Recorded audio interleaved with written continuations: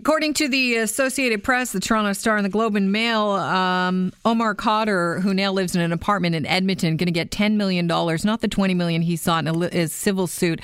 The feds and Khadr's lawyers negotiated the deal last month, and we're finding out about it today. And of course, you know, the phone lines are going crazy on Mike Stafford's show, hosted by Andrew Lawton, when he brought this topic up. And people are looking at this story thinking, you know, in the overwhelming response to it in reaction to the $10 million settlement for Omar is that, you know, it's a great day to be a terrorist in Canada, is what people were saying. And I thought, how do I handle this? How do I talk about this in a responsible way and get to the bottom of exactly what's going on with regards to Omar Khadr and this settlement of $10 million? I'm going to grab Mubin Sheikh, who is a CSIS and RCMP operative, and he always knows so much about this subject. Welcome to the show. I appreciate you being here, Mubin.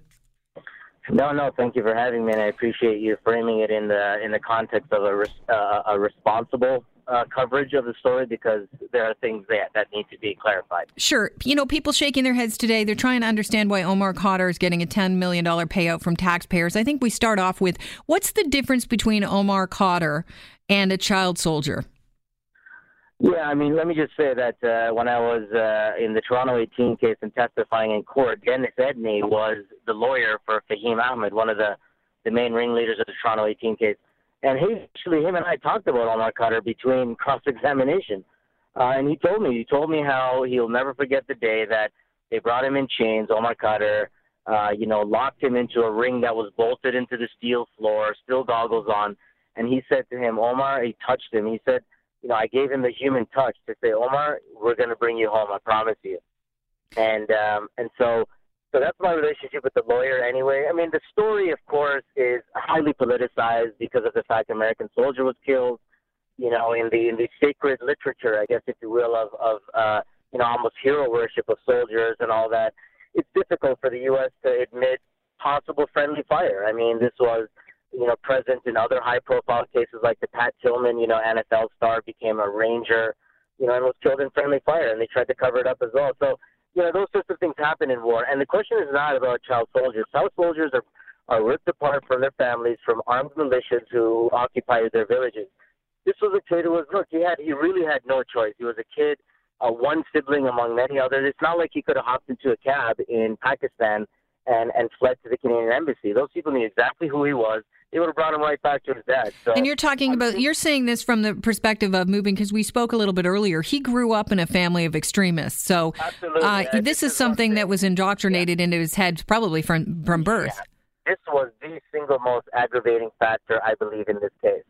You know, family members who just couldn't shut their mouths, you know what I mean? They kept railing against the Canadian system. And these are the optics that Canadians don't like. We don't like the taxpayers should pay for mistakes that the government made. But I think, you know what, it is alternatively, it is actually a testament to Canada, really, that, look, when wrongs have been done, there are mechanisms of redress. Of course, nobody likes to hear, you know, $8 million, or they ask for $20 million. You know, this is you know, litigation these days, right? But at the end of the day, people don't want to see that kind of money. And ultimately, all we can say is that in order to avoid this situation again, let's just not engage in those kinds of behaviors as it is anyway. You mentioned he grew up in a family of extremists, or at least I did, and I brought it up. You know, he fought against the West in Afghanistan, or at least was accused of throwing the grenade. You know, he had never been charged. I don't think he had been charged with that. Has he? In the past? I mean, the one thing that I want to just some sources on Omar Khadr and what kind of person he is. I remember he was in a box for a lot of years. Yeah. And when we saw in his interview that he spoke actually very intelligently. You know, I believe he is under good tutelage with Dennis Edney. I understand, you know, he's a lawyer, but I mean, he showed himself. I mean, even after all that, he shows signs of improvement. So we should actually use that as something in our favor, as, you know, PR for Canada, if you will. We're not soft on terrorists. Let's be very clear about this. I work very closely with the U.S., military and Canadian Special Forces, and we are not soft on terrorism. We pulled out our 6 jets because the coalition wasn't going to miss 6 jets, and we didn't want to use a Canadian bombing. Oh, look, Canadians are killing women and civilians in Iraq and Syria. We didn't want that, so we tripled the Special Forces Train, Advise, Assist mission, to take the fight to ISIS where it belongs, on the ground. And yes, it is something to celebrate that a Canadian Special Forces soldier, has the target, the distance of killing 3,450 meters. I mean, that is definitely something that Canada is doing. Are you still with me, Mubin? I am. I just heard a little click on your phone, so I thought I lost you for a second. I want to go back to this question because I think a lot of people have this question, today when we're looking at the payout here of $10 million to Omar Khadr. So he grew up in this family of extremists. He fought against the West in Afghanistan, so they say, at least he was with his family. Tortured in Guantanamo Bay. As an expert in radicalization, how likely is it that, if he wasn't radicalized before, that he would be radicalized now? I think that's the question on really everybody's mind. Yeah. When you look at the people who actually dealt with him at Guantanamo Bay, I mean, he had many, many people who spoke in his favor. I mean, military judges, lawyers, guards. So I am convinced of the people who are there who have spent time with him. When they say that this kid is, amazing, I believe them. People are suggesting, if we pay him and we're wrong on this, it could be Canada paying, Khadr $10 million that could actually go to... So I do want you to, I'm bringing these questions up because these are questions that I heard people asking, and so I want you to address them. Of course. So can you just say, sorry, here's some cash, don't hate us? No, it's okay. I mean, these are questions that it's obvious to people when they see this, when they see a family that disrespected Canada and the rights that Canada affords with no obligations or loyalty to the country. Of course, it will make you angry, right? I mean, it's not right, but we have to yield to the fact that, we have a legal apparatus that permits for this, right? I mean, it holds government even accountable to the law, right? So on a legal point, but of course the optics of it are terrible. The optics are terrible. He killed a soldier, you're rewarded for it. Look, there were already conditions on him. There was a big deal about him being able to visit his family, we're a bunch of crazies, and I think under the right monitoring and supervision, I'm confident that we can actually make this into a good story rather than a loss. And you are an expert on radicalization and de-radicalization, so it's interesting that you would say that. You think there's hope for Omar Khadr, that even though he grew up in this family of extremists and has gone through all this horrific torture at Guantanamo Bay and treatment, that, he can come out around the corner. What's a takeaway for, from what Canada did to Omar Khadr? Well, it's not what Canada really did; it's what the U.S. did. Okay, but weren't we, frightened enough of the U.S. saying, "Hey, hand over that guy," that we just went, "Okay, I guess so."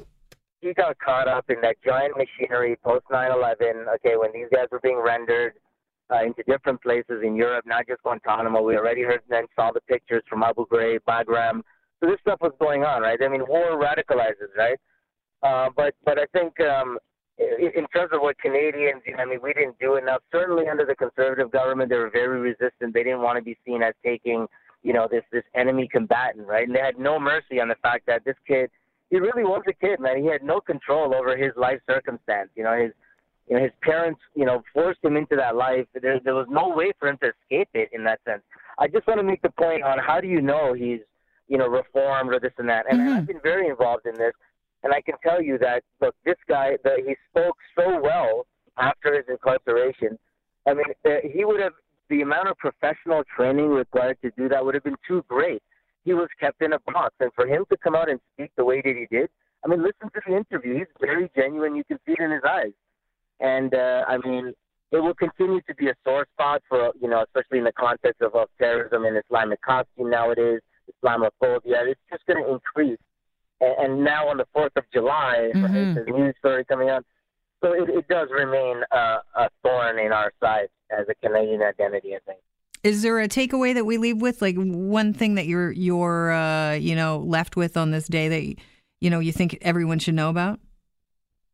Look, at the end of the day, there's a war. There's a war going on. I mean, I know that we get caught up in the semantics of it. What are the legal ramifications of it? For all intents and purposes, these things are happening. Bombings, in Manchester, London, here and there, during the fasting month, making life now, retaliation attacks on Muslims.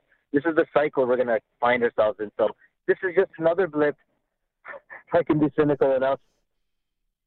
Yeah, another blip. That's definitely going to get the phone lines ringing. I really appreciate you joining us, Mubin. Thank you. It's always great to hear things from your perspective. Thank you so much. Happy Canada 150th.